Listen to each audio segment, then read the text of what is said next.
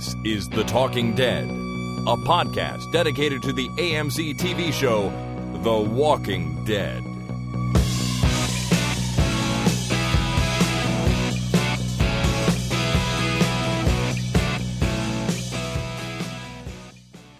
Hi, everybody. My name is Chris. And my name is Jason. And this is The Talking Dead number 260, recorded Monday, March 28th, 2016.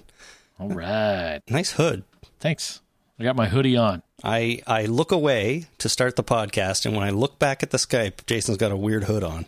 It's not weird. It's a hoodie with a hood that I put the hood up on. It's very big. It's a very wide hood. It's my Ezio Auditore hood.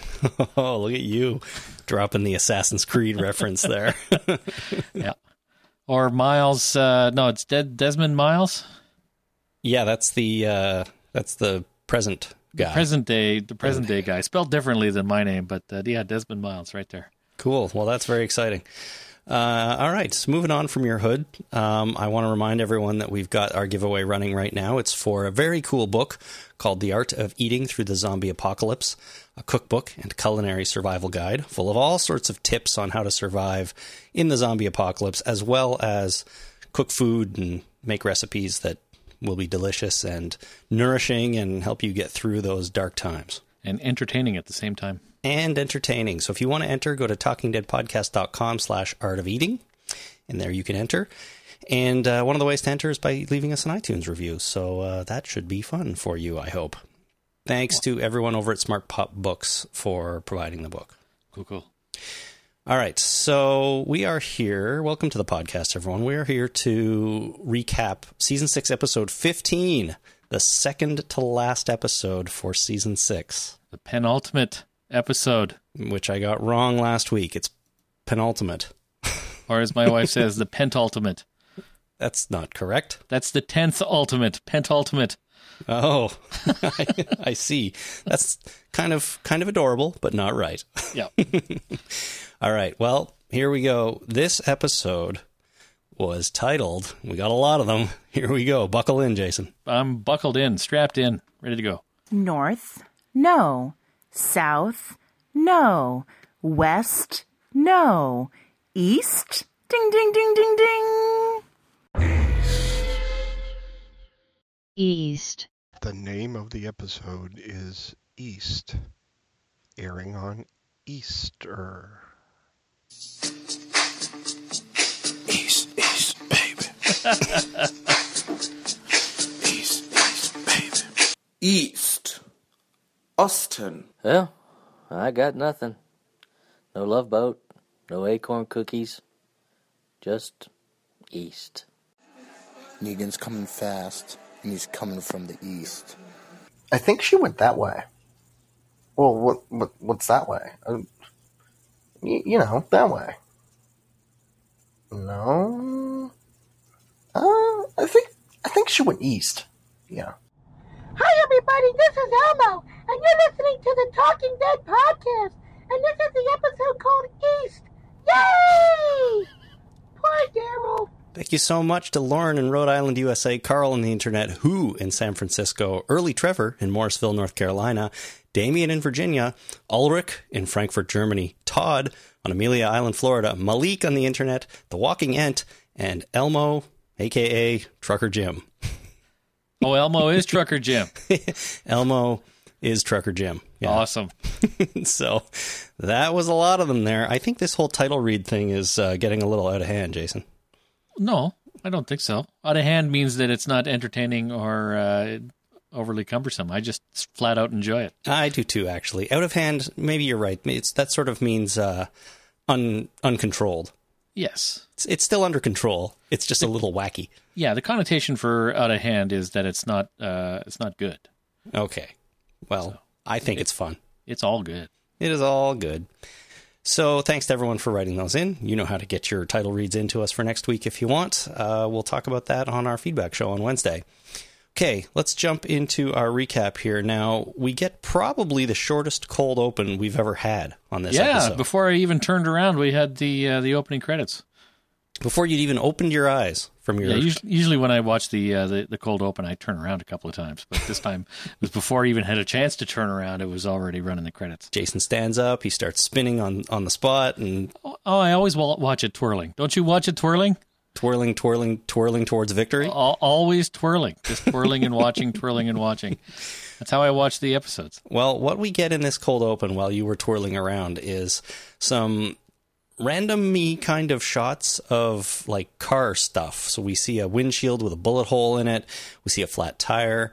We see some blood dripping off stuff onto the ground. And then we see Carol's rosary on the ground. And while we're being shown these images, we hear somebody saying, "I can see you, come out slowly," and someone declines, and then a gunshot and a scream. And that's our cold open. Cool. Could you recognize that it was Carol's voice when you saw this? I don't think so. I mean, the second time we heard it, yes, I did. But the first time, no, I don't think I put Carol's voice to that. No, I'm with you too. I didn't. It was kind of quiet. I didn't really recognize her voice, although when I watched it later on my computer with headphones on, well, I guess I also knew it was Carol by that point too, but when I knew it was her, it sounded like her, but before I sort of had that understanding, I didn't put two and two together that it was Carol. Right. Even though they showed us the rosary on the ground. Well, yeah, so in hindsight, you should have put it all together. I guess so. I didn't think it was someone else. I didn't assign an identity to the voice the first time I heard it. Right. But it didn't occur to me to want to. Well, that's the thing. I didn't really think about maybe this is somebody we know. I mean, I guess it should have, but anyways, that was it for the cold open, so we don't really know what's going on there. A bunch of random images. When we come back after the opening credits, we're with Carol. She's in her house and she's mending a jacket. And then she is packing a bag of supplies, and we see her put in a knife and some food and various other things, I think a candle into a bag, and she hides it under the bed when Tobin comes in. She's got some duct tape in there. Yeah, she's got a go bag. She's ready to go. She is ready to go. So we already know she's left from the episode before, so it's pretty clear here we're seeing her preparations to get going. Yep. So Tobin comes in, and he's hurt his hand. And he says he went to the infirmary, but it was quiet over there, of course, because Denise is dead. And he starts talking about Denise and, saying how he's known her for a while and stuff like that. But while he's talking, Carol keeps looking at him, but sort of tunes out what he's saying. Right? Yep. Sort of, we can't hear his voice anymore, and the camera's just focused on Carol's face, and it's just kind of noise at that point. We don't, she's not really picking up on it. She's just sort of there in body only, but her mind has wandered somewhere else, I think is what's going on. Yep. And, Carol comes back to, and she says that Tara is going to be upset when she finds out, quite obviously. But Tobin reassures her everything will be okay, and they kiss. Nice. She's already checked out of the relationship, and she's already planning on leaving, so I think that it's a really shitty thing to do, what Carol's doing right now. To just sort of ignore the guy or not say anything? And yeah, pretend everything's fine and just kind of lead him along, even though she knows that she's getting the hell out of Dodge. So, I've known friends that have done this kind of thing in relationships before, and it's always a shitty thing. Mm-hmm. Like you go visit your girlfriend for the weekend, you have a nice weekend, and then last thing you do on Sunday before you leave is like, oh, and by the way, I'm breaking up with you. Good luck. Meanwhile, you just spent a nice weekend together. Like, what the hell, dude? Nobody wants to do that at the beginning of the weekend because people are cowards, right? They want to do it at the end of the weekend when they can leave and they don't have to deal with it, right? No, it makes sense from a shitty, cowardly sort of thing to do, but it's still a shitty, cowardly thing to do, which is terribly unfortunate. But I think Carol does have feelings for Tobin, and I think she cares for him. But like I just said, she just wants to cut and run, kind of, and not sort of deal with it. And the whole reason she's leaving is because she doesn't want to have to kill anyone for anybody else anymore. Yeah. Right? The least she could do is drug him so he's unconscious for the whole evening and nothing happens, right? Well, it kind of is what happened. She let him go to bed and then snuck out and he didn't wake up until the morning.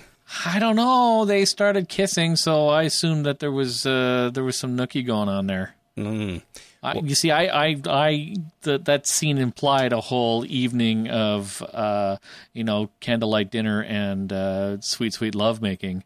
So that's why I think it's a shitty thing to do. That she went through this whole romantic evening before she, pulled her bag out from under the bed and snuck out of the house, leaving a note. Yeah. Yeah, you could be right. As the camera panned away from them kissing down to the bed, I thought for sure we were going to see them flop onto the bed together. Oh, no, we didn't. I didn't think so. But I figured there was definitely some bed action happening. I also don't know why I find it funny when I hear you say sweet, sweet lovemaking. Because it's funny. It is sort of hilarious. Anyways, as I said, the camera pans down and Johnny Cash starts playing. Of course he does. Good old Johnny Cash. Now we fade to night. And Johnny Cash and I have the same birthday. Oh, yeah? February 26th, yeah. That's exciting. Man in Black. That's very cool.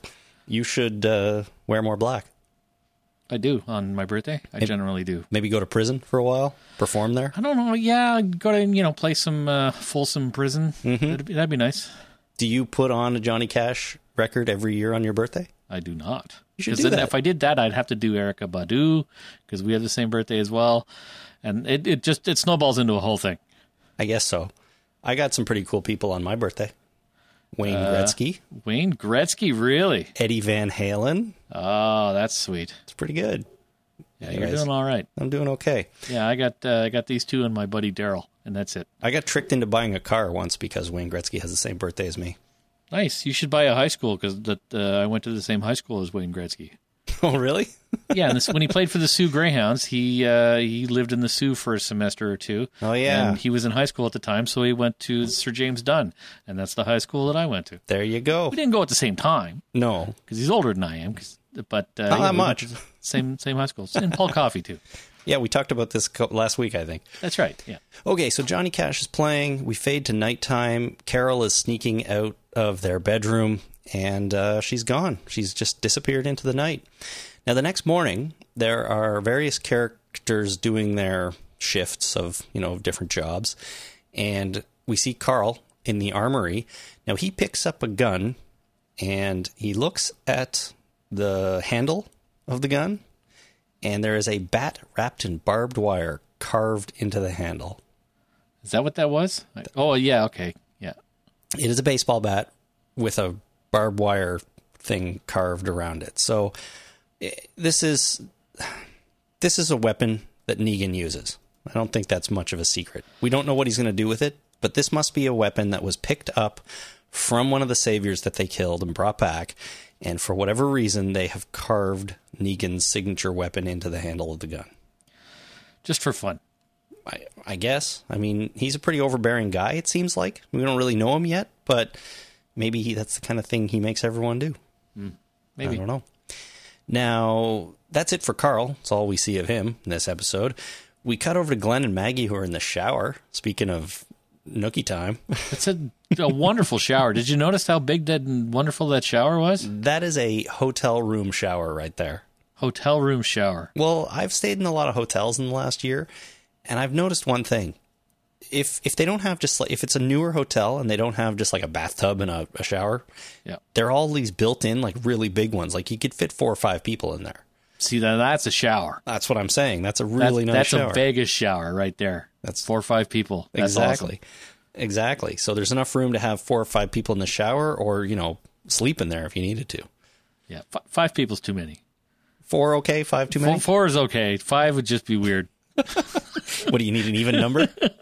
I don't know. You have to have 2, 4, or 6. If you have 3 and 5, there's always one person standing around going, "What do I do, guys?" Yeah, well, even 3, there's still an element of what the hell's going on that I'm not a part of. That's what I mean. Odd numbers don't work. Yeah. So yeah, it's weird. Anyway, I think 4 would be fine. 5 is too many. Okay, well, Glenn and Maggie are in the shower, just the 2 of them, so 2 is a good number. They're washing each other. It's very sensual and so on. And showery. Very showery, sure. They're saving water. This is the appropriate thing. This is the prudent thing to do in the zombie apocalypse when you have a limited amount of hot water. You buddy up to save on energy. I guess so. Makes sense to me. If they don't exactly have all that many resources, so you might as well take showers in 2 or 4 or 6 at a time. Yeah, everybody has to do their part to help save the environment. Such as wash Maggie's back. Well, I don't know about, particularly Maggie's back, but, if you want to save on hot water, buddy up. I'd wash Maggie's back. Anyhow, as Glenn is doing that, we see some serious bruises on her lower back, so those must have been from the events of when her and Carol were kidnapped for a day. Yeah. But they don't look so good. Outside, we see Daryl, and he still has the Dennis keychain, which he's saved from Denise, and he gets on his bike. Now, Sasha and Abraham are changing shifts, and they seem very, very friendly. They're smiling at each other. They've obviously got a thing going on there, which we know because she invited him in at the end of the other episode. For some sweet, sweet lovemaking? That's right. There's a lot of that going on in this town these days. Yeah. Sasha hands him a cigar, and he goes up the ladder to the lookout point. And, of course, Rosita is working the front gate, and she sees them. And I'm not going to say she looks really unhappy, but she looks a little bit unhappy by the whole thing. Well, it's awkward for her. Right. She's right there.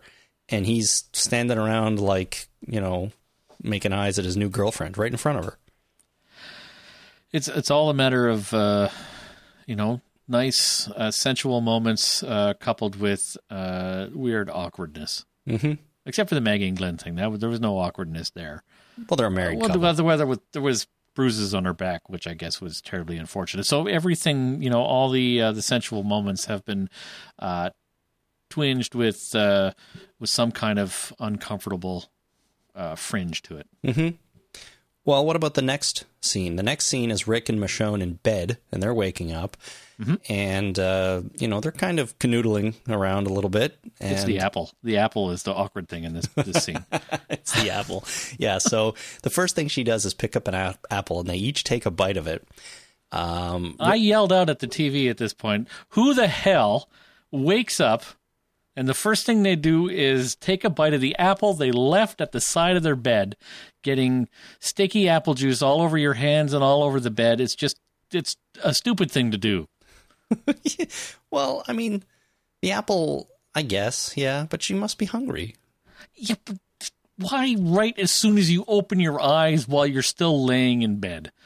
It is a little strange. It's a little weird because apples they can be very sticky, and I have a thing about my hands, right? I don't like my hands to be sticky, so that's one of the reasons that I will pre-slice an apple and or orange and get it all prepped, then wash my hands, and then eat the damn thing, and then wash them again, because I don't like sticky hands. So this eating an apple in bed as soon as your eyes slam open is just the wrong thing to do. I admit it's a little weird. I don't keep food next to my bed generally. I generally don't like to mix the food and the sweet, sweet lovemaking either. So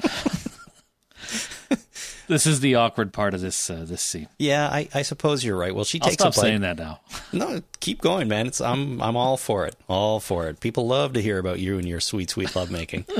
Yeah. Well, she takes a bite. They both take a bite. Rick wants to stay in bed because he says Judith isn't even up yet, so let's just stay in bed. But Michonne says, no, Maggie has us on a schedule. They got to get to work.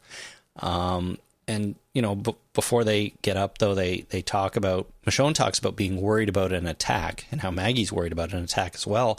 But Rick goes on about how we'll be ready for them. He says the world is ours now. We know how to take it. Everything we need is right here inside these walls. Don't worry about a thing. He's kind of being, in my opinion, a little overly confident here. Well, of course, yeah. He's resting on his laurels. He's relaxing a little bit. Whatever comes. We've got walls. We've got guns. And to be fair, every time they've come up against the Saviors, they've completely destroyed them. Like any group that they've come up against has not been able to fare against our intrepid heroes at all. Yeah, that's true. That is very true. But I still think you got to keep your guard up. Like you can't, even though they've massacred, 30 or 40 Saviors in the last few days or whatever it's been, Rick's kind of like he can't assume that everything is going to be safe, right? What if 500 saviors show up at their door? They're hosed then. Well, they've never encountered 500 people before at all. No, but there's always a first, right? You just can't get complacent is all I'm saying. Yeah, well, he's getting a little complacent. I would agree with that. But and then the next scene sort of is the opposite of that, where we see some characters outside and they're organizing weapons. It's Maggie and Glenn, and Maggie is saying, we'll hide these around places so we know where they are. But if a stranger gets in, they won't be able to find them. And it's like having little weapons caches all over the town. Yeah, and that's why you have a baseball bat taped to the underside of a dresser in your house, and you hide knives everywhere. That's standard practice. In this situation, yeah. Yeah, if you have a Morning Star, you will hide it. You put it above the door jamb of the kitchen, so that if somebody's backing you into the kitchen, you always have access to your Morning Star. Right. You never know when you might need a Morning Star in your kitchen. That's right. Well, I'm just saying, Rick is getting a little lazy, saying let's stay in bed, and, everything will be fine here. We're totally secure. And Maggie and Glenn are outside hiding guns around the town just in case. So it's two different feelings here. Maggie's the one who's worried. Rick's like, nah, we'll be fine. Yeah. Now, Daryl leaves. We saw him getting on his motorcycle, but now he leaves. He says he's going out. Doesn't really say where he's going, but... Oh, I used to do that when I was 15. Where are you going? Out. See ya, Mom. Going Where? out. West. That's what I would say. We were going west. Well... Because I was a 15-year-old smartmouth. Yeah. Anyway. Weren't we all? Yeah, so Daryl's being 15 again. Kind of. That's his style, though. He says he's leaving. And so he rides his motorcycle off down the road, and immediately Glenn, Michonne, and Rosita jump in a van and go after him. So this is the collection. You'll notice that inside the gate is this collection of vehicles that are all lined up, including the camper at the end. Yep, you're right. So, yeah, this was just confirmation that these vehicles are lined up at the gate and ready to go at a moment's notice. Yeah, I realized that too. So I thought those were outside the gate, but they're not. They're inside, and they're just preparation vehicles, so they can go. So, as I said, Glenn, Michonne, and Rosita jump in the van that's at the front of the line, and they go. Abraham is about to go, but Rosita says, no, you stay. I'm going because I know where Daryl is going to go. I can follow him. Right. Now we get a quick scene of Tobin bringing the note to Rick. We cut to them walking outside. He says he didn't hear her leave during the night. They come up to Sasha, talk, and they all agree that she must have left during a shift change in a car that was positioned between the houses just outside the gate that they couldn't really see that well. Right. So that's how she snuck out. And Carol would know the schedule and stuff like that, so it's not too far-fetched that no one would see her leave. Yeah, that's true. So then Morgan and Rick get in a car to go out after Carol. And Rick orders nobody else to leave and be ready for a fight. So even though Rick's like, yeah, we got this, now he's sort of saying the other thing, you better be ready. So we have we've got Daryl, who's gone out presumably after Dwight, because he was holding the Dennis keychain, which connects him to Denise. So he's going out to get revenge there. We got Glenn, Michonne, and Rosita going after him. And we have Carol, who's out there, of course. And we've got Rick and Morgan going after Carol. Right. We've got a whole thing going on here. We got a whole bunch of little groups that have now suddenly left and all gone off and scattered in different directions. We go to a commercial break, and when we come back, we've got Carol, and she's driving her car full of spikes. A spiky car. Very spiky. She passes another vehicle going the other way, and they shoot out her tires as they pass. Turns out it's 5 guys in a pickup truck. And, of course, her tires are blown out, so she's skidded to a stop. They stop, point a bunch of weapons at her, and say, you better get out of your car with your hands up. And, they talk for a minute. And they say that Carol tries to convince them that, I'm a nobody, I'm just, what does she say? I'm Nancy, and I bounce around a lot. I'm not really from anywhere, but they say, no, you have information, like where you're from, where you're going. And the guy's name in the truck is Hero, And he says he knows about Alexandria because he recognizes the car with the spikes on it. Yeah, and you're coming from that direction, so... And I think he indicated that's where we were going. So, could be. Well, I thought he said that. So does it make sense that like 5 saviors would get in a car by themselves and drive to the gate of Alexandria and show up and say, "Hi guys, we're here to take you over"? Well, I don't know if they're going to the gate. I think they might be going to scout out the area and just have a look around. I don't think they were going to go, pull up to the gate and say, "Hey, we got a truck here and I got a spear, so back off, eh?" Yeah. They're not in Northern Ontario, dude. But I got the impression that they had been scouting the town anyways, though, because they recognized the car with the spikes in it. Yeah. And that seems to be where they said that's something that you guys have been doing. So either way, they definitely have been checking it out and keeping an eye on it. So I think they knew where Alexandria was, which is not a good thing. Yep. Now, at this point, Carol starts her kind of fake hyperventilating again, and she says, nobody has to get hurt, just let me go. And then all of a sudden, out of nowhere, a bunch of automatic gunfire erupts and shoots down everybody in that truck. Yep. And we find out, my first thought is, oh my God, well, somebody Rick snuck up from the other direction and shot everybody. That's great. He's helped save Carol. He's a hero. But no, apparently Carol had some sort of automatic weapon stuck up her sleeve and fired it and shot most of them. Somehow. Without burning herself? Yeah. Because, gunfire is hot. And I don't know if you know that about gunfire, but it's hot. It's like a little tiny explosion going off inside a metal chamber. Yep. So there's a lot of heat generated. Oh, yeah.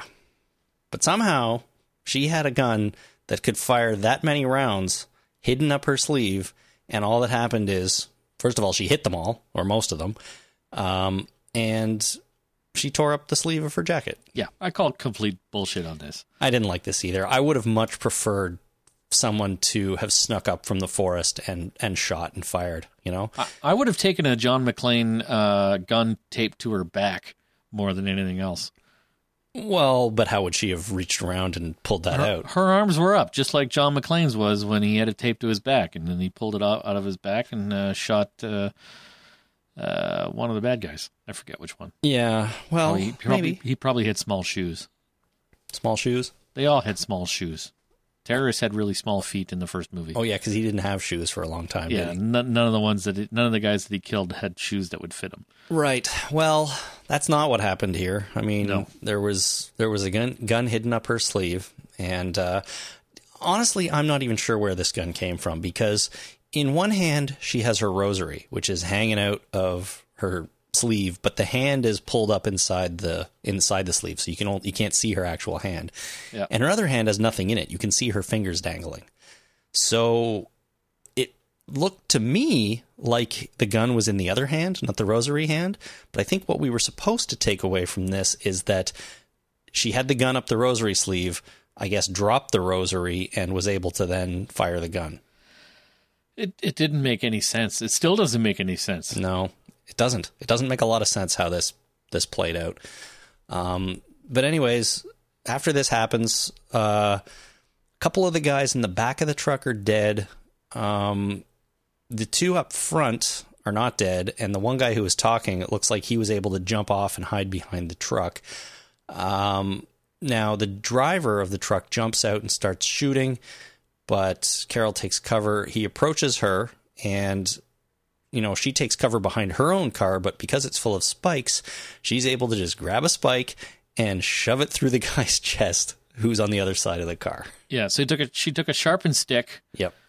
And pushed it all the way through his sternum and his rib cage and all the internal organs, and it came out and through his jacket too. Oh yeah, yep. A nice hole in his jacket. So that was complete bullshit too. A kind of a dull sharpened stick. Right? It's like if you took a handle of a shovel and rounded off one end into a kind of a point. I think that with the force that it looked like she applied to this sharpened stick, if somebody had poked me, like say you had taken this stick, this sharpened shovel, and sharpened it down a bit, and then you hit me with it with this amount of force, I think it would have made me angry, and I would have said, ow, that really hurt. Do you want to get together this weekend and I'll try poking you with the handle of a shovel? I'm fine with just a simple speculation. Well, come on, we'll put it on tape, we'll put it on the internet, people will get a good laugh over it. Maybe you'll fall down. Request denied. Come on. So I definitely don't want to be poked with a sharpened stick. Let's just say that, but I don't think that it would break the skin. It might give me a nasty bruise, but that sucker is not going through my entire chest cavity. No, this whole, well, let's finish the scene. So he's now speared and Carol and immediately dead, which I guess would be pretty fast if you had to stick that big through your chest. But I'm a little surprised that his heart didn't come out the back of his chest, stuck on the end of this thing. Just push right through. Oh yeah. God, that's gross. See, that's right on par with Indiana Jones in the Temple of Doom. When the guy just kind of pulls the heart out of the guy's chest. Well, we've got Indiana Carroll in the Temple of Doom here. Well, no, it wasn't Indiana that did that. It was the bad priest guy. Oh, I don't remember. It's been a long time since I've seen those movies. movies. You should watch it. I will. It's a really bad movie. No, Indiana Jones are okay. Oh, first one's good. Third one, good. Second one, not so much. Okay. Well, anyways, now what we get here is the cold open scene. So we get more context here. The guy Hero is hiding behind the car. Carol approaches him with a gun, but we hear her say, come on out, kind of, and he says no. So she goes up to him with the gun and shoots him. And we cut to a commercial. But this whole scene, as we've kind of implied here, just felt way too easy for Carol. Like, number one, the gun up the sleeve is ridiculous. Puncturing the guy through the chest with the stick is ridiculous. And for her to walk away pretty much unscathed seemed a little ridiculous. Yeah. So, I don't know. It was a bit of a plot device shield, I think, for her in this case. It was a little weird. Definitely a little weird. After the commercial break, we are back in Alexandria, and Enid is in the pantry getting some food, or in a pantry in one of the houses, it looks like. Maggie comes in, and Enid offers to take her shift while Maggie rests. And well, that's nice. That is nice. Maggie's going to eat some pickles. Because that's what you do when you're pregnant. I guess so. We cut to Morgan and Rick. They are driving along. They're talking about how Carol went east, but the Savior's compound was west. Interesting. Puts some geographic context to what's been going on. Now, Morgan says something interesting here. They're talking about sort of what he believes and this and that, and he says, what I believe, I'm not right, because there is no right. It's just I'm going to happen to believe and act the way I want to. I thought that was very wise of Morgan to say that. I may have, beliefs and so on, but not everyone is necessarily going to share that. And he's saying that some things are wrong still, and those are the things that can pull you down into the depths of despair. That's what I was thinking. Now, back on the road where Carol was, the passenger of the pickup truck, the one remaining Savior, wakes up. Turns out he was shot in the shoulder and I guess unconscious for a little while, or pretending to be unconscious for a little while. He fell asleep. I suppose. Knocked his head, fell asleep. Some people just can fall asleep anywhere and under any circumstances. Yeah. He's one of those guys. He got shot, he's like, I'm going to take a nap. Yeah, that's right. I got shot. If I don't wake up from this nap, I won't know anyways. Yeah. Well, he gets up. Hero is still alive on the ground. He's been shot. Carol didn't kill him. He's still alive. And the guy gets out, walks around the car, and we can see in the vehicle way off in the distance, just approaching. Turns out that's Rick and Morgan. They drive up, they get out, realize that was Carol's car. And Rick goes down to Hero on the ground, asks, where is she? But then stabs him in the head when he can't answer. Really? He's not going to be able to answer. No, really didn't even give him much of a chance. No. Like, where is she? That's pretty much how it went down, yeah. Yeah. So, Rick's not fucking around anymore. He's just like, if you don't give me exactly what I want right now, you're no good to me. And I don't want you to be a zombie, so I'm going to put you out of your misery. Well, it was the same with the guy who they captured with Daryl's motorcycle, Primo, I think his name was. Same with that dude. Like, he asked him, a couple questions, and the dude didn't even barely finish answering, and Rick shot him in the face. It's like, you're right. Rick does not fuck around at all anymore. Yeah. Now, Rick realizes that this was a group of saviors because he finds a weapon made by the Hilltops blacksmith. So that's that spear. That's that spear. That's right. They look around and they find blood leading into the field, and they decide to follow it, even though they don't really know what happened. Like, is Carol alive? Is she dead? What's going on? Were there any more people here? You know, things like that. But they decide to walk off into the field. And as they're walking, Rick realizes that there are more saviors, and they have not ended this. Even though they've killed all these guys over the last few episodes, there's clearly more of them. And then I think Morgan here has the line of the episodes when, after Rick says, you know, we haven't ended this, and Morgan says something like, nope, you've started something. Yeah. Right. You may not realize what you've started here. And as they're walking away, though, it turns out that the savior, the one guy that was still alive, the passenger in the truck, was hiding in the bushes. I guess he saw their car come up and ran to hide in the bush. He comes out, he picks up Carol's rosary, and then follows them into the field. And we never see him again the rest of this episode.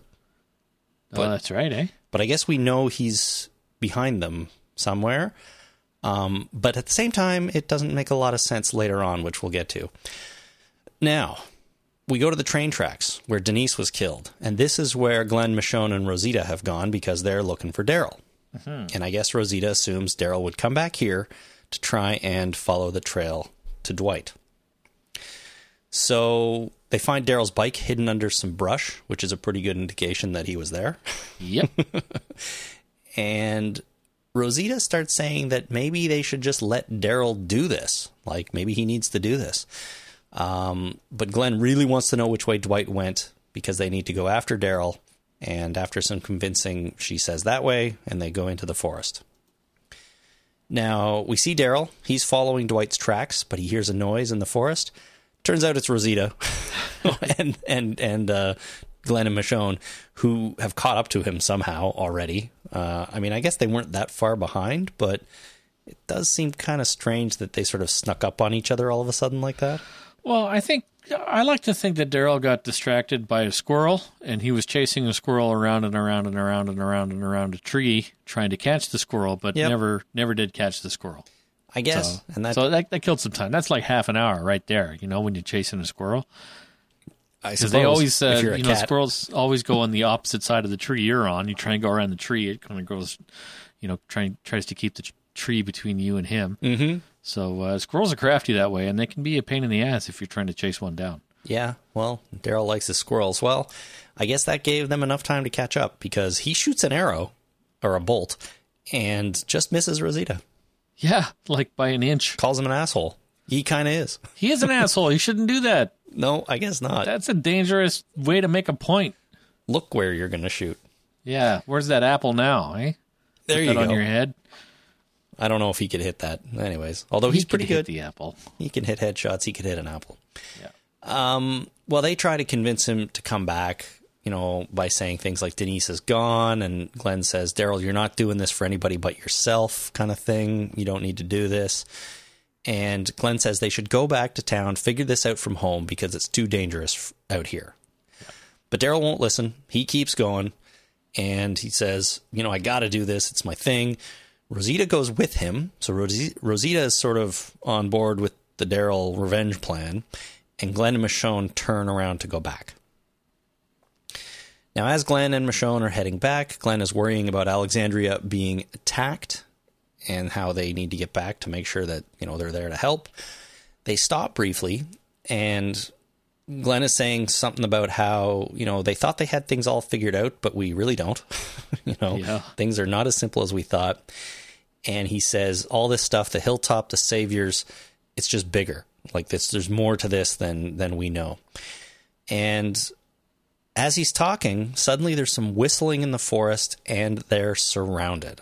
Mm-hmm. And then Dwight steps out from behind a tree and says, hi.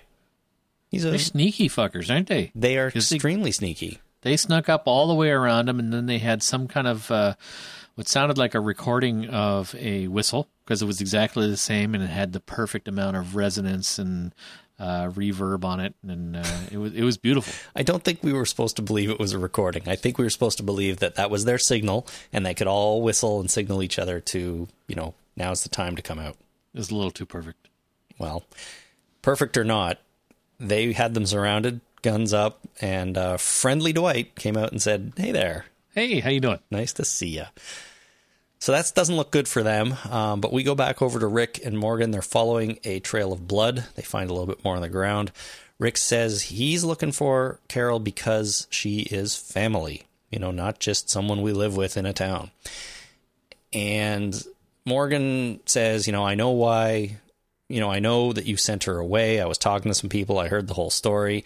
And he wants to know that if that had happened today, what would Rick have done? And Rick says, well, today I would have thanked her because she did the right thing killing Karen and David. Well, there you go. Rick he is not, we don't kill the living anymore. Boy, oh boy. But I mean, I guess that's been obvious for a while. He was Farmer Rick back then, right? That's right. He's not Farmer Rick anymore. He's mass murdering Rick now. Well, I don't know about mass murder. He's more of a Admiral Fiat type character. Yeah, well. Just, get shit done by any means necessary. Yeah, well, that's true. But Morgan reminds him that, after Carol was sent away, she came back and he says, saved all y'all. And he says, people can come back, Rick. They can come back. Yep. So remember that.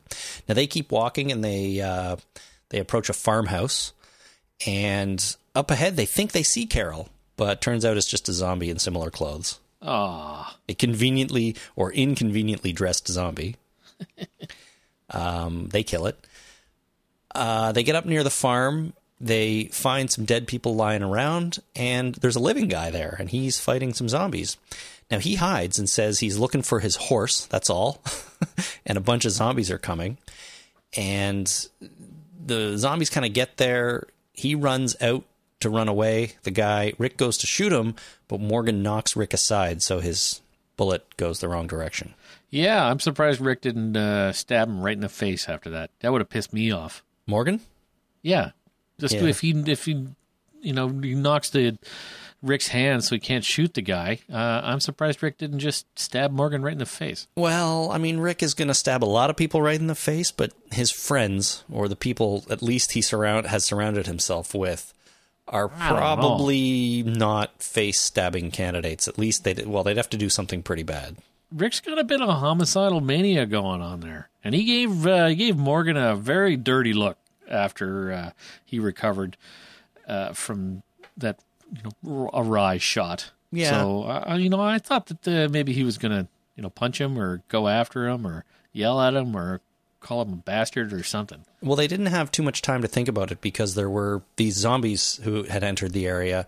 As the living guy runs off, they have to now kill these zombies to just to get to reestablish safety. And then once they've done that, they look around and they find another one of the hilltop spears. Right. So that to Rick indicates that this is, well, I guess potentially a hilltop person, but also maybe a savior because weapons go back and forth. It's probably a savior. But then Morgan starts talking. He says, we don't know anything about that guy. And that's why I couldn't let you kill him. Like, he's just a random dude. Maybe he's friendly. Maybe he is from the hilltop. And how would that look if we start shooting hilltop people? They're supposed to be our friends. So maybe he was just looking for his horse? He was. That's what Morgan says. He was just a dude looking for a horse. He didn't deserve to get shot. That horse thing was horse shit. That's, 3 or 4 things now in this episode that have been horse shit. No, the other stuff was bullshit. Oh, sorry. This was about a horse. This one's about horse. Okay. But Rick says, I don't take chances anymore. I shoot first and ask questions later. Right. Now... Well, that's not true, because he asked that guy, he asked Hero a question before he stabbed him in the face. He didn't stab him in the face and then ask him where Carol was. That's very true. So he's still asking questions before stabbing him in the face, whether or not they can answer.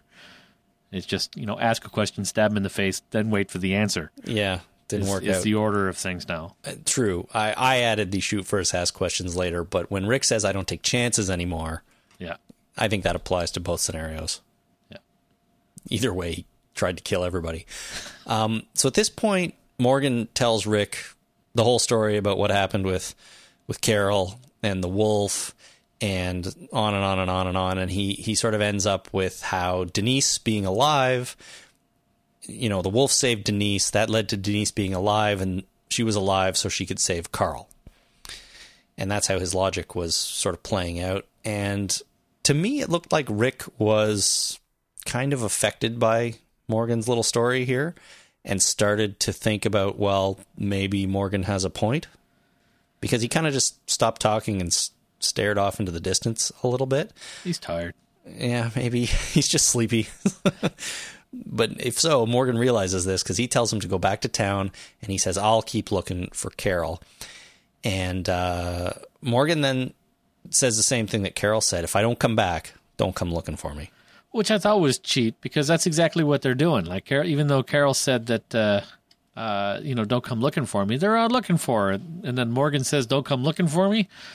It's like, well, that's not the rules here. The rules here are you go away and say, don't look for me. We're going to come looking for you. So why would he give Morgan the benefit that he wouldn't give Carol? I think Morgan saw this moment as a moment where he'd finally gotten through to Rick, where he'd said, look, this is how I see things. And because of these things, your son didn't die. And I feel like he just got through to Rick a little bit. So maybe this was the right moment to say, I'm going to change the rules. I know you come looking for everybody, but in this case, don't come looking for me, because if I don't come back, it's because I didn't want to come back or I'm dead.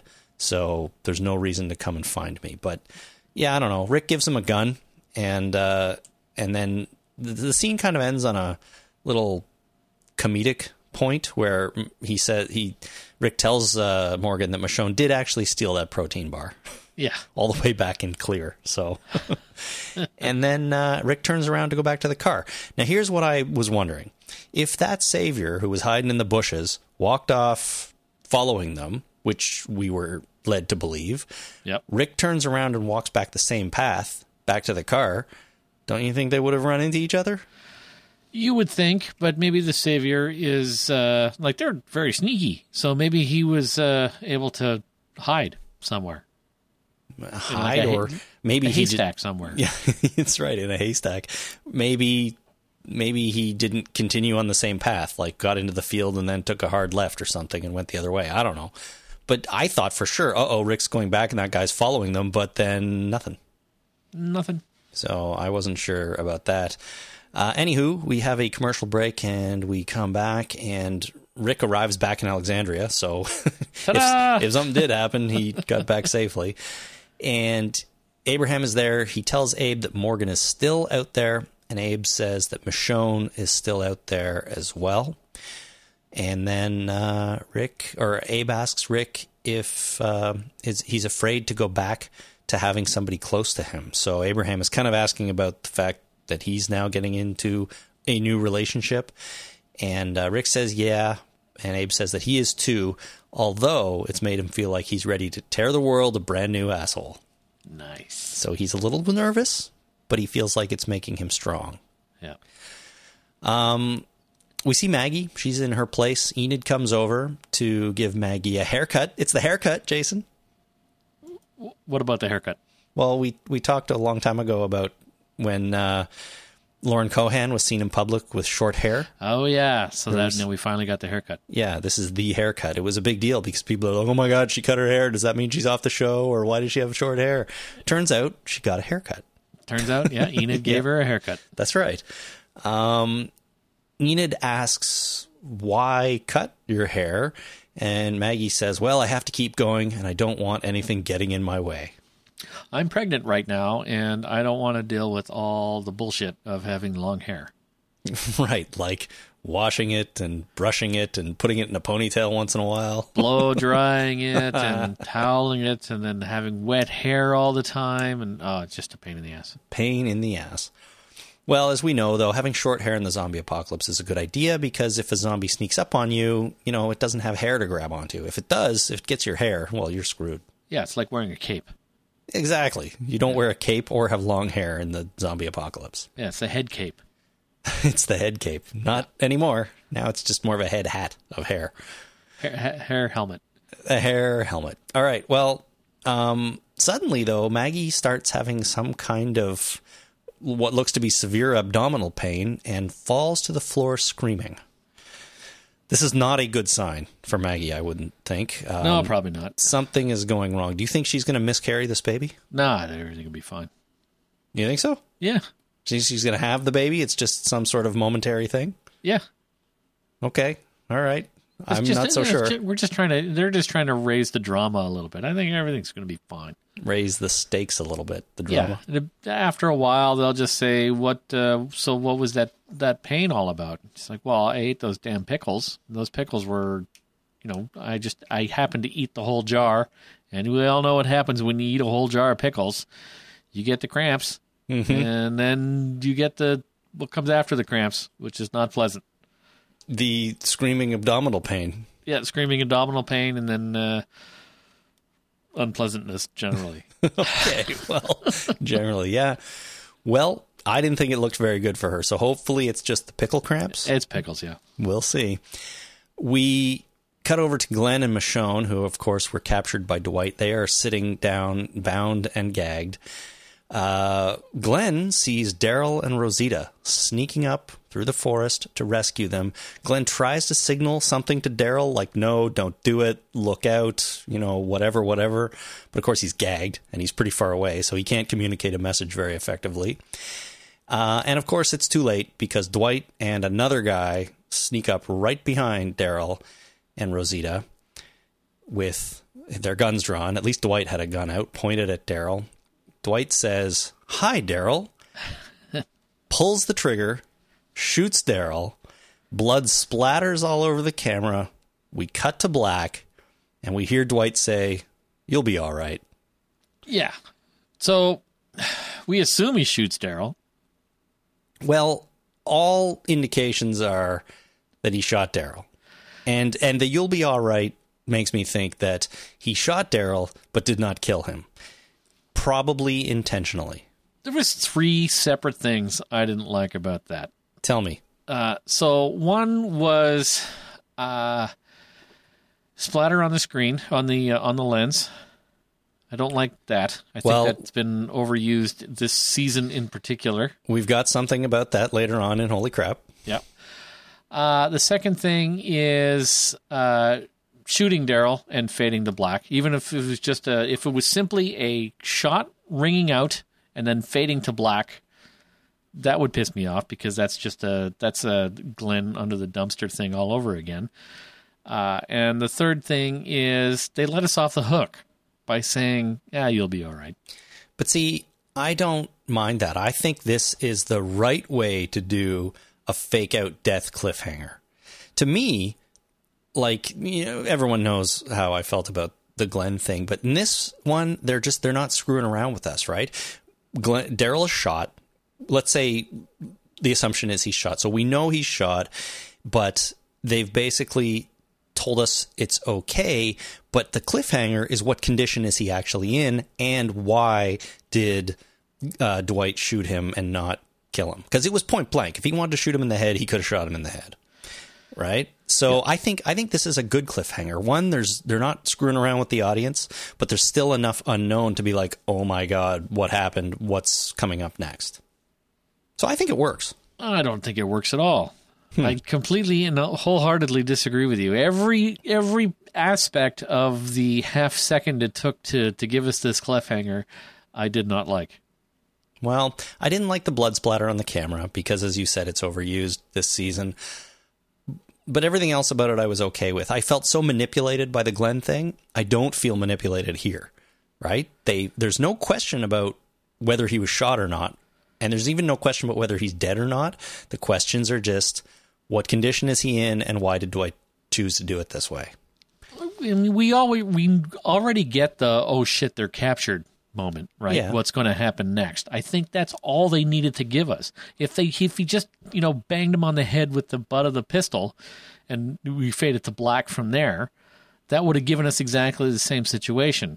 That's true. Oh, holy crap, they're captured. Yeah, everybody's captured. Glenn is. They're all tied up. They're really royally screwed now. So I think that giving us the gunshot and then splat, and even if you go back and look at it frame by frame, because I went back and I looked at it a couple of times. Good job. What it really looks like is Daryl turns to the right to look at him, and then the shot he shoots not at Daryl but slightly to the right of Daryl. It looks like it was just badly set up, like the staging was badly done, and so what they did to recover from that was throw a whole bunch of blood on the lens in post, and then once they did that, it's like, oh, but that really implies that Daryl's dead. Like they actually shot him in the head because we got so much blood on the screen. So now we have to go back and add a little bit of extra audio saying, you'll be all right. So it seems like a misstep covered up, like overcorrected with the blood, and then having to recorrect with the, you'll be all right.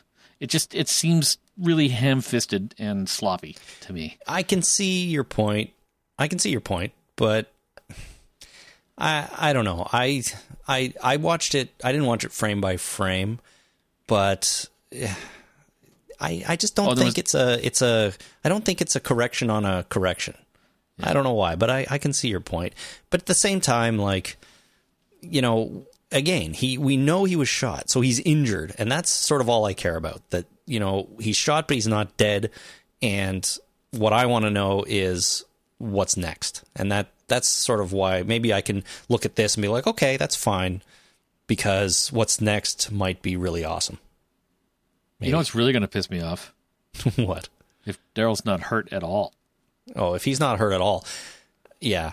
Because that would be the overcorrection, right? Would be, that last frame of, or the last, half second of that scene was the best take, but it's still garbage, so we had to throw a bunch of blood on the lens to cover it, and then add the extra audio in order to retract some of the implication of Daryl's dead. And now all of a sudden, in the next episode, Daryl's fine, and they don't even address it. What if we find out that he shot Rosita, and Daryl got a bunch of blood splattered all over him, and Dwight's kind of just like, you'll be fine. It's just blood. That'd be the worst thing worried ever. About getting blood on them. Well, no, but I mean, if let's say he killed Rosita, and like half of her skull is holy crap! If they kill Rosita off screen, yeah, and show the blood splattering on the lens from in front of Daryl, it's gonna be far worse. Yeah, that's gonna be awful. That's definitely scenario. I mean, the worst scenario of all of them. Yeah. But I think what's happened here is Dwight shot him in the shoulder or something like that, or the arm. Just enough to hurt him and incapacitate him because he wants to capture him and take him back to Negan or something like that. And that's what we're led to believe. And I do think, the show is playing with the fans a little bit because everyone knows how much people love Daryl, fan favorite. So anything you do to that guy and people are going to get upset. If they shot him in the arm, people are going to be mad because he's going to have a bandage covering up his arm. That's right, and people love that guy's arms. Oh man, that's going to be upsetting. Well, it might be, and this is what I mean. They're playing with the fans' love of Daryl a little bit. I think that's definitely true. And whether you like that or not, I don't know. I'm personally okay with it because I'm a little bit over Daryl personally. I don't sort of think he quite has the coolness factor that he used to, and he's worn out his welcome a little bit, but that's just me. I know there are plenty of people out there who still love Daryl, but anyways, I think it's a good cliffhanger, and at least in comparison to what they did with Glenn, this works so much better for me. Let's hope. Well, let's hope. I guess we'll see how it plays out. The best I can do at this point is leave the jury out. Okay. So they're still out. I'll make a final judgment when we come back next week, but I can't accept it as it's shown on screen. All right. Well, we only have next week's episode, and I think it'll all be explained. So or ignored. Man, I can't. I don't know what's worse. Okay, well, we'll wait and see. You know, the part about this episode that I thought was really, really ham-fisted was the scene where Morgan explained everything that happened with the wolf and Denise and Carol to Rick. I was like, oh my God, the audience already knows all this. I know Morgan has to somehow transfer this information to Rick, but there had to be a better way to do this. This was just like 2 minutes of Morgan talking about what we already know, and Rick standing there with a blank look on his face, you know, probably wondering the same thing, going like, come on, man, everybody knows this already. Yeah. I thought that was just really poor storytelling. And I'm not saying I have a better way for Morgan to transfer that information to Rick, but there had to have been something that didn't just involve Morgan standing there telling us what we already know. Yeah. I mean, Doc Brown did that in Back to the Future, right? There was so much exposition, just him describing, we got to, you know, with the mechanics of time travel and exactly what happened to Einie after he disappeared. But the audience doesn't know it already. He's telling Marty, but yes, he's speechifying, but he's at least giving us new information. Morgan, and how come that was the only time the time machine went back in time and was like super cold? Remember when he touched it and it was all covered in ice and stuff? That was the only time that ever happened. Well, but that's neither here nor there. No, it is not. Sorry. My point is Doc Brown was giving new information. Morgan was telling us what we already know because he needed another character to find that out. And that's just not great, in my opinion. The only other point I have about this is this episode to me felt like it was just full of setup for next week. You know, we have 3 or 4 or various groups of characters leaving Alexandria for, you know, questionable reasons. Both of them going after someone else who left for questionable reasons to begin with.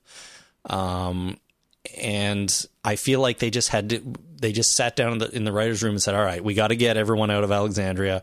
How are we going to do that? Well, let's have 2 characters leave. One because she just wants to go because she's upset about killing. Another one to get revenge for something.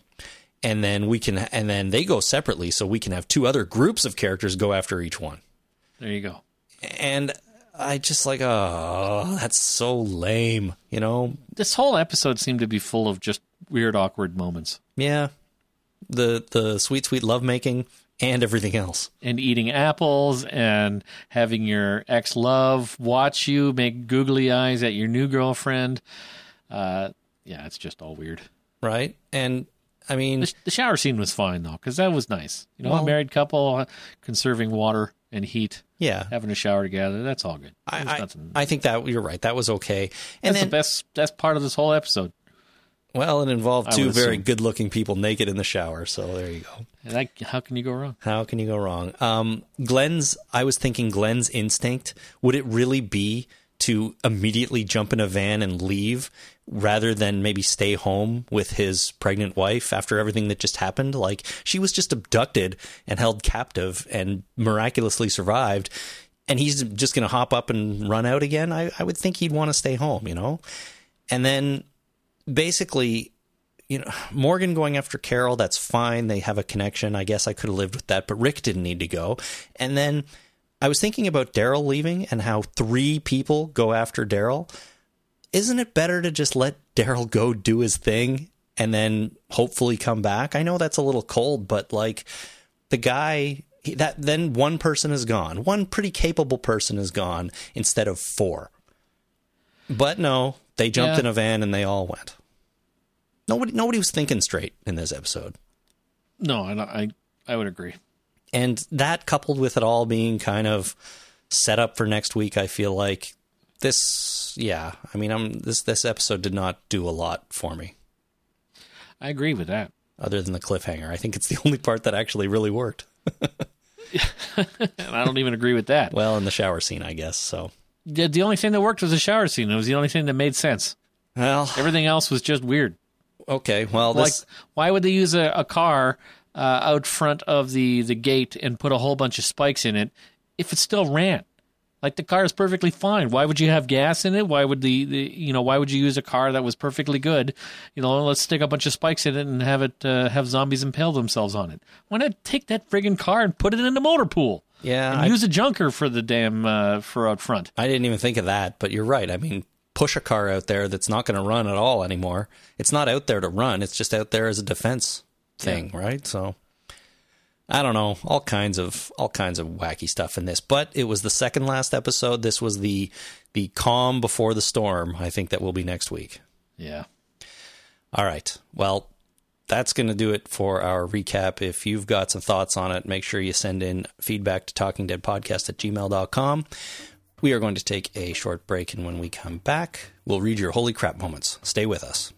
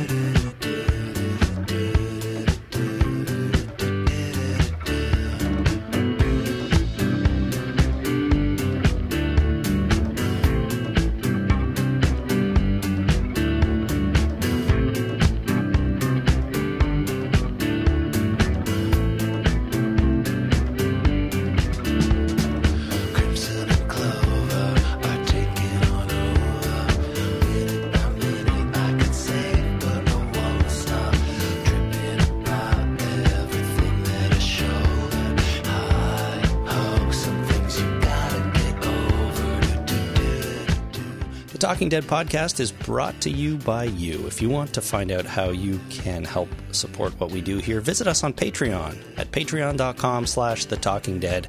There you can make a small monthly pledge or a not so small monthly pledge if that's your thing. I mean, every little bit is appreciated. And all the money goes into helping us, with the cost of putting on this podcast and the various things we do here.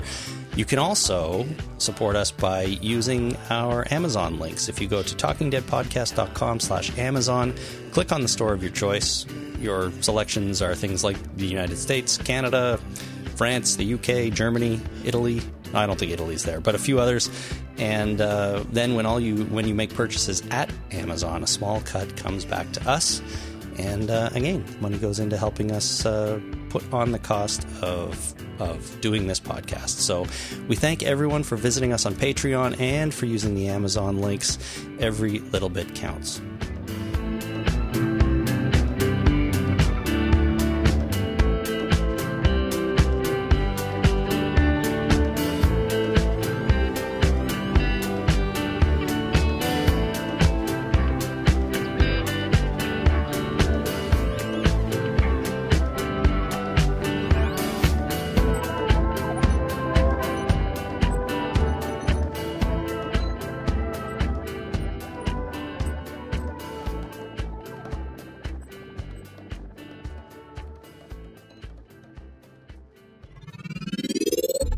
Holy crap. Did you see that? All right, it's time for Holy Crap, Did You See That?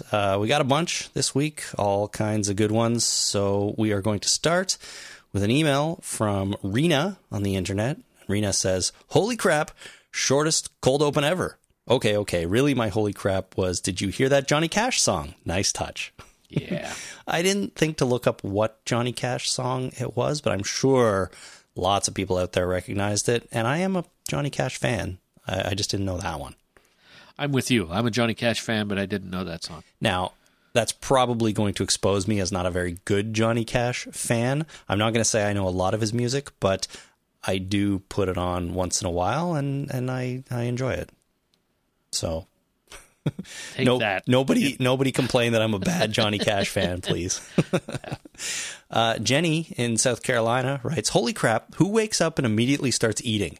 She had a piece of fruit on the nightstand. Weird. It was weird. I don't even have water on my nightstand. A lot of people keep a drink of water, by the bed because they get thirsty in the night. But you're right. I'm with you. I don't even do that.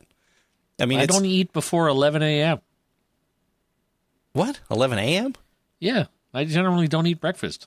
You get up at like 6 in the morning, you don't eat anything until lunchtime? Yeah, generally. That's weird, man. You should eat more breakfast. It's the most important meal of the day. That's what my wife keeps telling me, and she keeps making me food and putting it in front of me, but it all tastes like sandpaper. I can't get it down. I can't eat in the morning. I don't know what it is. I'm going to tell her what you said about her cooking. Yeah, toast. Or maybe cereal.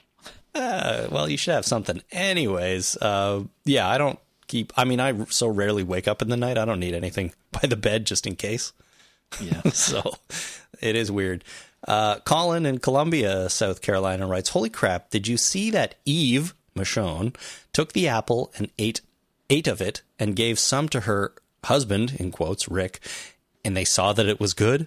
This episode could have been called East of Eden because I believe that soon they will be cast out of the relative safety of the garden and into the wild, just as Cain was after he killed his brother Abel." Do you think that was the fruit of knowledge? Well, the fruit from the tree of knowledge? Sorry. It was, Colin is not the only person to write in about the sort of religious parallels in that scene. I'm not smart enough to really, I could pick up on it, but I'm not smart enough to sort of articulate it. But someone who is more religious or more familiar with the, biblical stories and stuff like that would be able to, like, such as Colin. But yeah, even Rick even said in that scene, it's good, or it was good, or something like that. Like, it was pretty obvious. Yeah. So, yeah. Anyways, I'm sure there's even more to that scene that we might, or, that could be gleaned from it, I guess. All right, next is Joshua in Miami, Florida. This is a longer holy crap, but here we go. Holy crap, The Walking Dead was terrifying? Tonight's episode was extra enjoyable to me because for the first time since season 1, I was on the edge of my seat for the entire episode. It wasn't due to this episode being particularly suspenseful or action-packed, but more due to the events of last week. I didn't realize it, but Denise's death has really traumatized me. I found myself panicking during every scene outside of Alexandria. I was just waiting for a rogue arrow to take out one of my favorite characters as they argued with each other the entire episode. I have never felt as scared for everyone as I do right now, and that's amazing. Denise's death was so well executed, that it reinstilled all the suspense I felt in the first season of the show.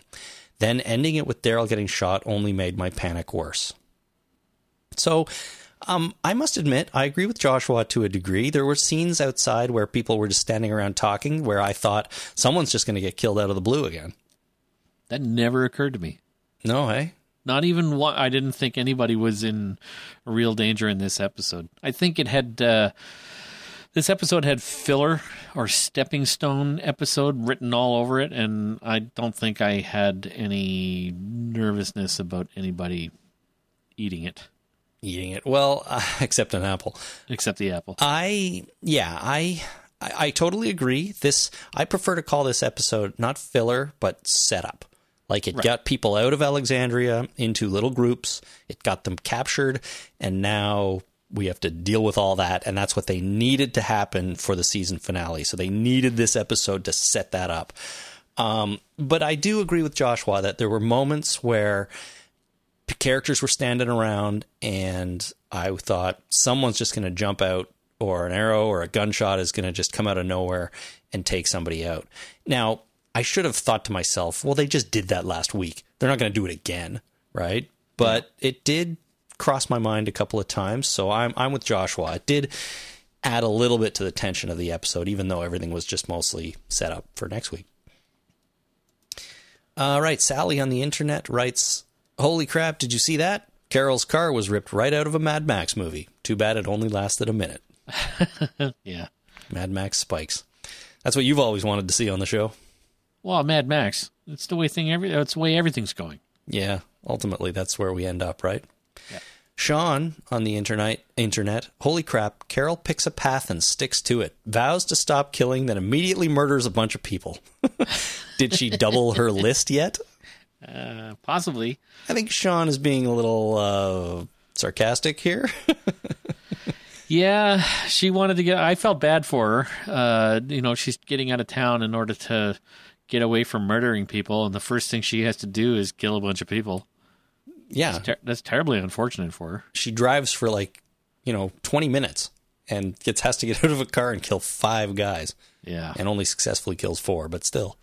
Well, not even 4, 3, because she left Hero lying alive on the ground. That's true. Still shot him, so I don't know. Well, who killed him, really? Was it Rick or was it Carol? Yeah, I think Carol's intention was to kill him. The answer is Rick. Rick killed him. Okay, Rick did. All right. Yeah. Because that's that whole thing. If somebody jumps off a building to commit suicide and when they're on the way down, you shoot and kill him, you're still guilty of murder. Okay. That's pretty unlikely, but you're right. The guy wasn't dead yet. That's right. What if he'd had a heart attack before you shot and killed him because he jumped off a building? Are you guilty of murder? No, because then he's dead. If you shoot a dead person, it's terribly unfortunate. And I'm sure it's a crime, but it's not murder. What if you are unaware that they're dead? I don't think it matters. Okay. So you can't kill a dead person even if you think they're alive. That's correct. Okay, good. Glad we got that straight. Keep that in mind. That's what I believe. All right. Next, Kate in Sydney, Australia. Holy crap, did you see Carol's sewing skills? Now, I don't know anything at all about guns, but hiding an automatic or semi-automatic weapon in the sleeve of a jacket has got to be pretty difficult. Also, when she fires it, where are the shells going? Jason? The army guy that wrote in last week? Anyone? Rambo Carol, now with stealth machine gun jacket. Yeah, those they're going into her bra. What? That's the only assumption I can make is that the shells were being ejected from the magazine or ejected from the chamber, and she was storing them in her bra. You are being silly. I am. It would burn. Everything about that whole situation would be extremely hot. Yes. She would get third-degree burns all over the inside of her jacket. Are we supposed to believe that the jacket sleeve was all torn up because, the shells were tearing it up and yes, and flying out through the holes or whatever? Is that what she was doing with the sewing? Well, that's what I thought too. Was she preparing for this? Was she sewing that gun or not sewing the gun in maybe, but sewing it so that it would pop open if she had to fire a gun from inside her jacket sleeve? Maybe. Maybe she was preparing for this because, it seems like if you're... Okay, so imagine, if you will, you're driving down the road in your spiked car. Yeah, I do that all the time. And then a pickup truck passes you, and you haven't seen a pickup truck pass you in, say, 2 years. Sure. And then you don't freak out or anything, but as soon as the pickup passes you, they shoot at you, they shoot at your tires, and you just skid out. Yes. And then they are pulled over, and you're pulled over, and they say get out of the car, and you're sitting there with your hands on the wheel. At that point, do you have time to pick up some kind of automatic weapon and hide it up your sleeve? I wouldn't think so, no. I wouldn't think so either, which is part of the ridiculousness. Now, if we can go back and say that's what she was sewing at the beginning of this episode, that makes it just a little bit more believable. No, to still complete another bullshit, but just a little bit more believable. No, the reason it doesn't is because that means she planned ahead for a scenario just like this. Didn't you see Taxi Driver? Well, yes, of course I've seen Taxi Driver. He planned ahead for just this type of scenario. And I guess maybe in the zombie apocalypse, this type of scenario isn't all that uncommon. People holding you at gunpoint and you have your hands up and no way to get to a weapon. So, yeah, all right, I guess, fine. If she was sewing something into her jacket or modifying her jacket so that this would work, I guess we can take that and it adds some believability a little bit. Just a little bit. Little tiny bit? Just a tiny, tiny, tiny little bit. Okay. It's not enough, but it's a tiny little bit. It does feel to me like this is, this is just not something someone would prepare for. But maybe. I mean, people are getting held at gunpoint all the time, so I don't know. She doesn't even have YouTube. If she had YouTube, you can look up this kind of thing all the time. Not that I would know that. No, but it's YouTube. I don't know that either, but I assume that somewhere on YouTube there's a whole series of videos on how to get a weapon to pop out of your sleeve. Well, yeah, probably. I mean, I've watched YouTube videos of a guy who added Wolverine claws to himself and how to get them to retract and stuff like that. Well, see, now we're talking. There you go. I just watched a YouTube video on a guy who did a Batman grappling hook. Ooh. That really works. Did he for, grapple? Rappelling down? Yeah, he did all kinds of grappling stuff. Onto the roof of his house and stuff? Yeah, but he would hang on to put it on a joist and then rappel down. Cool. So that would go down slowly like Batman does. So, I mean, you can do anything you want, really. And there's probably a YouTube video on how to do it. Mm-hmm. But, if Carol did this without the benefit of YouTube, does it make it more or less believable? I believe less. I would say less, yeah. All right, well... But she was sewing. She was sewing. The sleeve of her jacket. Yeah. I think we're, now that we talk about it, I think we're supposed to believe that she was doing something to that jacket in order to prepare for this very scenario. Yeah, hopefully she lined her entire jacket and was wearing an asbestos shirt underneath it, because that would be very, very hot. And the only way to combat that would be to wear an asbestos T-shirt. Yeah, and a cancer-causing T-shirt, Well, just don't breathe your T-shirt. It's a trade-off. It's a trade-off, one or the other. Well, it is, because if you really need some heat protection, asbestos is the way to go. It is. You can find it.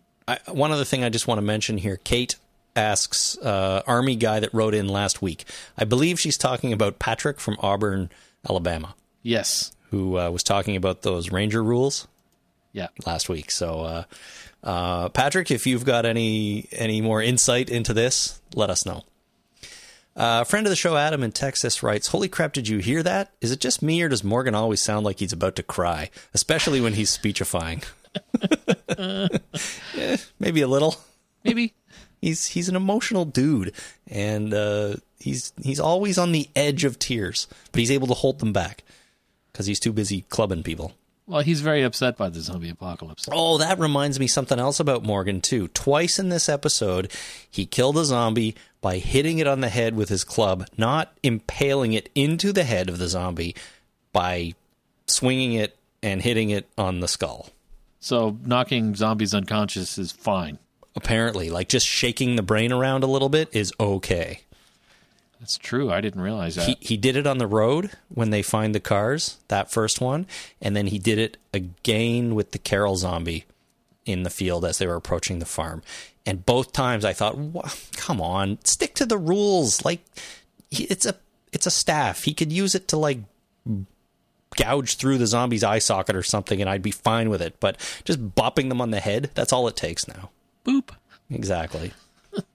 Steve on the internet writes, "Holy crap, did you see Morgan's bass-ackwards logic?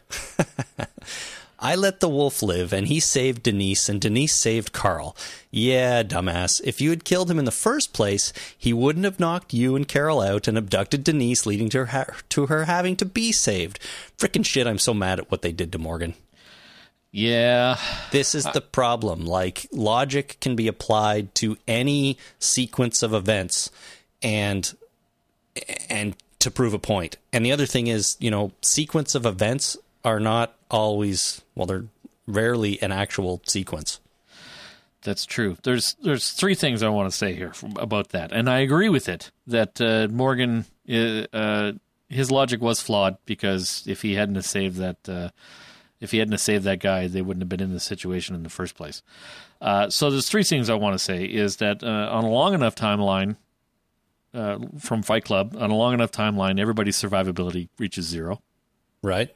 The second thing is, if you go back far enough, everything's your fault. So okay. If you can, whatever happened, if you can go back far enough, you can somehow blame it on yourself. And the third thing is the point you just made about things not necessarily being a sequence, and that is post hoc ergo propter hoc, which is that after it, therefore because of it. Just because something happened after the first thing doesn't mean the first thing caused that second thing. Correct. That's what I was trying to say. Yeah. So post hoc ergo propter hoc. Thank you, West Wing, for teaching me that Latin phrase. Yeah. Well, that's the thing, and you could equally take different events and drop them in and use them to prove a point. And that's just what Morgan's trying to do. It seems to work on Rick, to be honest. Yeah. Rick is like, oh, yeah, huh, how about that? So maybe you're not all bad after all. Right. But really, it's just a random group of things that happened in chronological order, and they could have played out in a million different ways. So yeah, and we're not even bringing in time travel into this friggin' mess. Well, when you bring because then you have cause and effect happening in different time streams. Yeah. Just because something caused something else doesn't mean that it happened before. It could have happened after. It could have. If this show ever gets into time travel, yeah, then we're quitting the show. Yeah. Where are we? Noop J on the internet writes, holy crap, the saviors are everywhere. It's going to be tough to negotiate with these guys, don't you think? Probably. Zing. Well, I mean, every time they've reached out to our intrepid heroes, they get slaughtered. Yep. So it's hard to want to negotiate with somebody that just keeps slaughtering you. Or negotiate. Negotiate. Right. I like that. Emily in New Zealand writes, my holy crap moment was Maggie's hair. When Enid asked her why she wanted it short, Maggie replied with something like, I need to keep moving forward, and I can't let anything hold me back.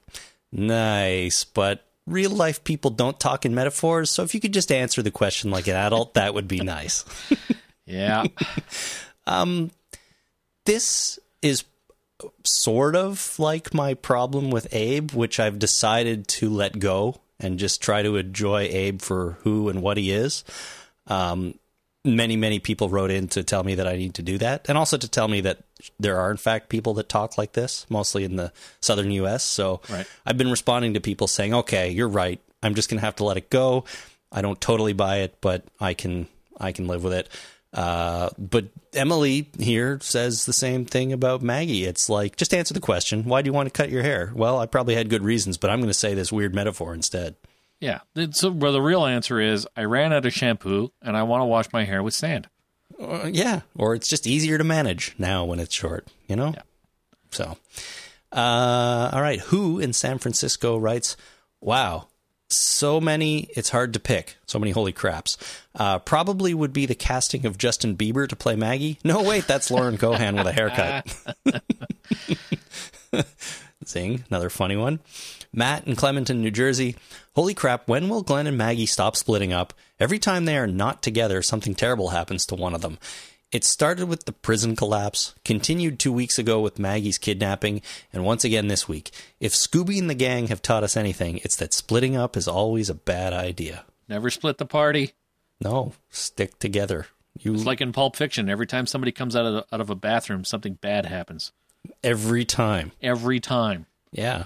Well, don't split up the party, and if you're going to go to the bathroom, do it in front of everybody. Well, if you're going to go to the bathroom in a Tarantino movie, do it in front of everybody. Leave the door open. Just lay it down in the middle of the restaurant. Do not go to the bathroom.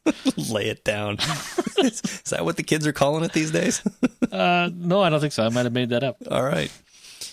Gemma, from somewhere in England right now, says, my holy crap is obviously my one and only Daryl Dixon getting shot by Dwight. Once I'd finished screaming, I did rewind and watch it again, and it seems he did get shot in the shoulder, but still, it's not looking good for Daryl. No, it does not look good for Daryl. Let's hope he's actually shot next week. Kind of hope so, too. James in Pittsburgh, Pennsylvania. Holy crap, does Dwight look like the bastard love child of Matthew McConaughey, or what? The only thing he needs is a Lincoln and some concert tickets. I'm missing the reference. McConaughey does TV commercials for Lincoln, the cars. Oh, I don't get commercials anymore. No, me either, but I have seen a couple of them. But concert tickets, I guess maybe he does some other commercial for tickets. So I don't know, but that guy sort of does look like Matthew McConaughey a little bit. You think so? A little. I can see it. I've never been good at that kind of thing. I mean, I can see it now that James points it out. I'm not sure I would have come to that conclusion myself, but it's there. It's definitely there. I believe you. I don't see these kind of things, so that's fine. All right. Georgia in Melbourne, Australia. Holy crap, did you see the major stink eye that Rosita gave Sasha? Like, geez, Rosita can't even have a heartbroken minute before she's having to deal with Sasha and Abraham rubbing their newly found relationship in her face. Yeah, that's pretty mean. It was pretty mean. I don't know that Abe and Sasha meant to do it. I mean, I know they're like standing right there and all, but... That's even worse, that they don't even friggin' give a shit enough to realize that Rosita is standing right there or off in the distance looking. I mean, she's not that far away. The front gate is like right next door to that lookout tower. That's even worse. Okay, you're right. They should be more careful. Keep their sweet, sweet lovemaking to the privacy of their home. Well, that probably is. But their stupid googly eyes, they can keep that in their pants, too. Yes. Keep your googly eyes in your pants. Damn it. That's the phrase of the night, I think. Hoyt on the internet. Holy crap, finally, one of the season's biggest mysteries has been solved. Do you know what he's talking about? No, I do not. Michonne did steal that protein bar. Oh! Seriously. Funny little moment between these two. I sort of hate that we've been robbed of seeing Morgan and Rick become buddies. The thing is about that, I do think Morgan and Rick respect each other. They just don't quite see eye to eye right now on the whole killing issue. Yeah, it's whole, I don't want to kill anybody versus I really don't mind killing everybody situation. Right. And I think if Morgan survives, long term, I do think him and Rick will start to see eye to eye on various things. So it could, it could not be the end of their relationship. But unless Morgan dies next week, who knows?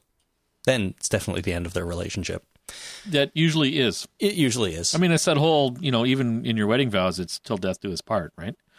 That's right. It's predefined. It is. That's when things end. Yeah. At death. All right. Christine in Somerville. Holy crap, Carol went Terminator on those jerks. She sure did. She had a gun up her sleeve. A few more. Angie in Birmingham. First off, we had Jasper on the show. Now, after 6 years of very rarely showing blood splatter on the camera, as soon as you guys say it looked cool, but don't want to see it every week, what do? Show it every damned episode since. Yeah, it's true. So, yeah, they must be listening. Man, they should bring Lou Temple back. I miss him. Oh, Lou Temple would be fantastic. Such a fun guy and such a great character. I assume that's what they're referring to when they say Jasper. Yes. I kept calling him Jasper. You did, and then Daryl found Jasper on the road, remember? Yeah. Lou Temple back on the show. Yeah, I don't care how. I mean, sure, Carol used him as a shield, but fuck it, bring him back. A meat shield, isn't that what you called him? Yeah. Yeah, bring Lou back. He's a good dude. Yeager in Atlanta, he didn't really, frame this as a holy crap, but I'm going to allow it. Because I think we need to mention it. Yeager says, really, Dwight? Putting your middle finger on the trigger? You really expect to hit something doing that? Might as well hold it sideways, you idiot. I love it when someone finishes a sentence with, you idiot. Well, you can finish most sentences that way, which is entertaining. You idiot. You idiot. I'm going to have a drink of this delicious tea, you idiot. Usually you should start those sentences with, listen. Oh, yeah. Yeah, listen, I'm going to have a drink of this tea, you idiot. Because you want people to know when you're calling them an idiot. That's right. Did you notice Dwight holding the gun funny, though? I did not. Well, check it. He does not have his, what's that, your index finger? Your trigger finger on the trigger? He's got his, flip the bird finger on it. It's so weird. I call that my finger. He's got his finger on it. That's right. It's weird. Now, maybe he's got an injury to the other finger, so that's why he's doing it that way, but I think Yeager's right. He's an idiot. Finally, Miles in San Francisco writes, holy crap, I am not looking forward to next week's 90-minute episode. The teasers made it very clear that the price will be paid. Frowny face. I had to include that too. I am very much looking forward to watching next week's episode. I'm just not so sure I'm looking forward to what's going to happen in next week's episode. Why not? Because I feel like I'm going to be sad. I think somebody we like is going to be killed, and I think it's going to be brutal, and I'm not going to enjoy watching it. But I am looking forward to finding out what happens, if that makes any sense. I don't know. We'll see. I agree with Miles, though. I'm a little nervous about next week. Well, we'll find out. Yeah, there's only one way to find out, and that is wait until Sunday and then sit down in front of my TV at the right time. There you go. Yeah, that's it. All right. Thanks so much to everyone for sending in your holy craps and all the other feedback we've got. We have had a lot of emails lately, Jason. So if anyone's feedback doesn't make it on the show, I apologize. Sometimes I just can't include all of it, but I do like to put as much on there as I can. But it's picked up lately, so I think people are getting excited as this season gets to its climax. It's crescendo. Yeah, the crescendo toward the climax.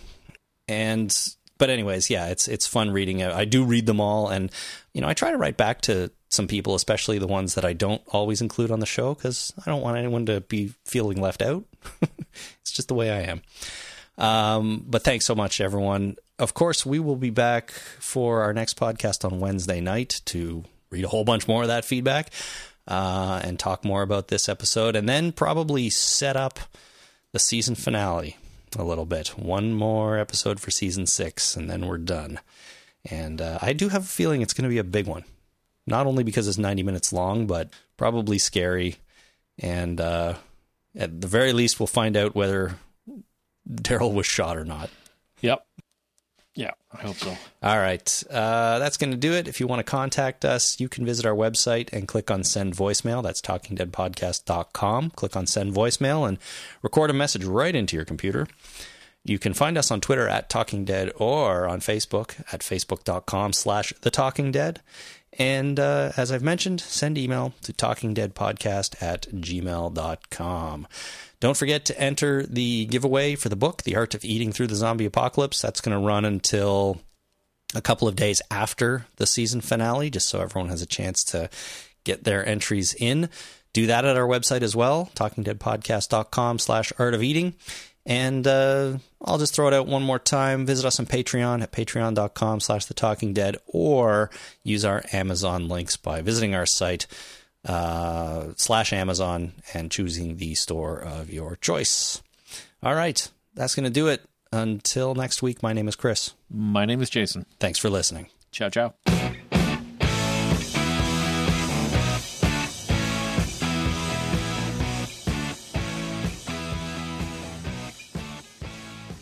Where is she?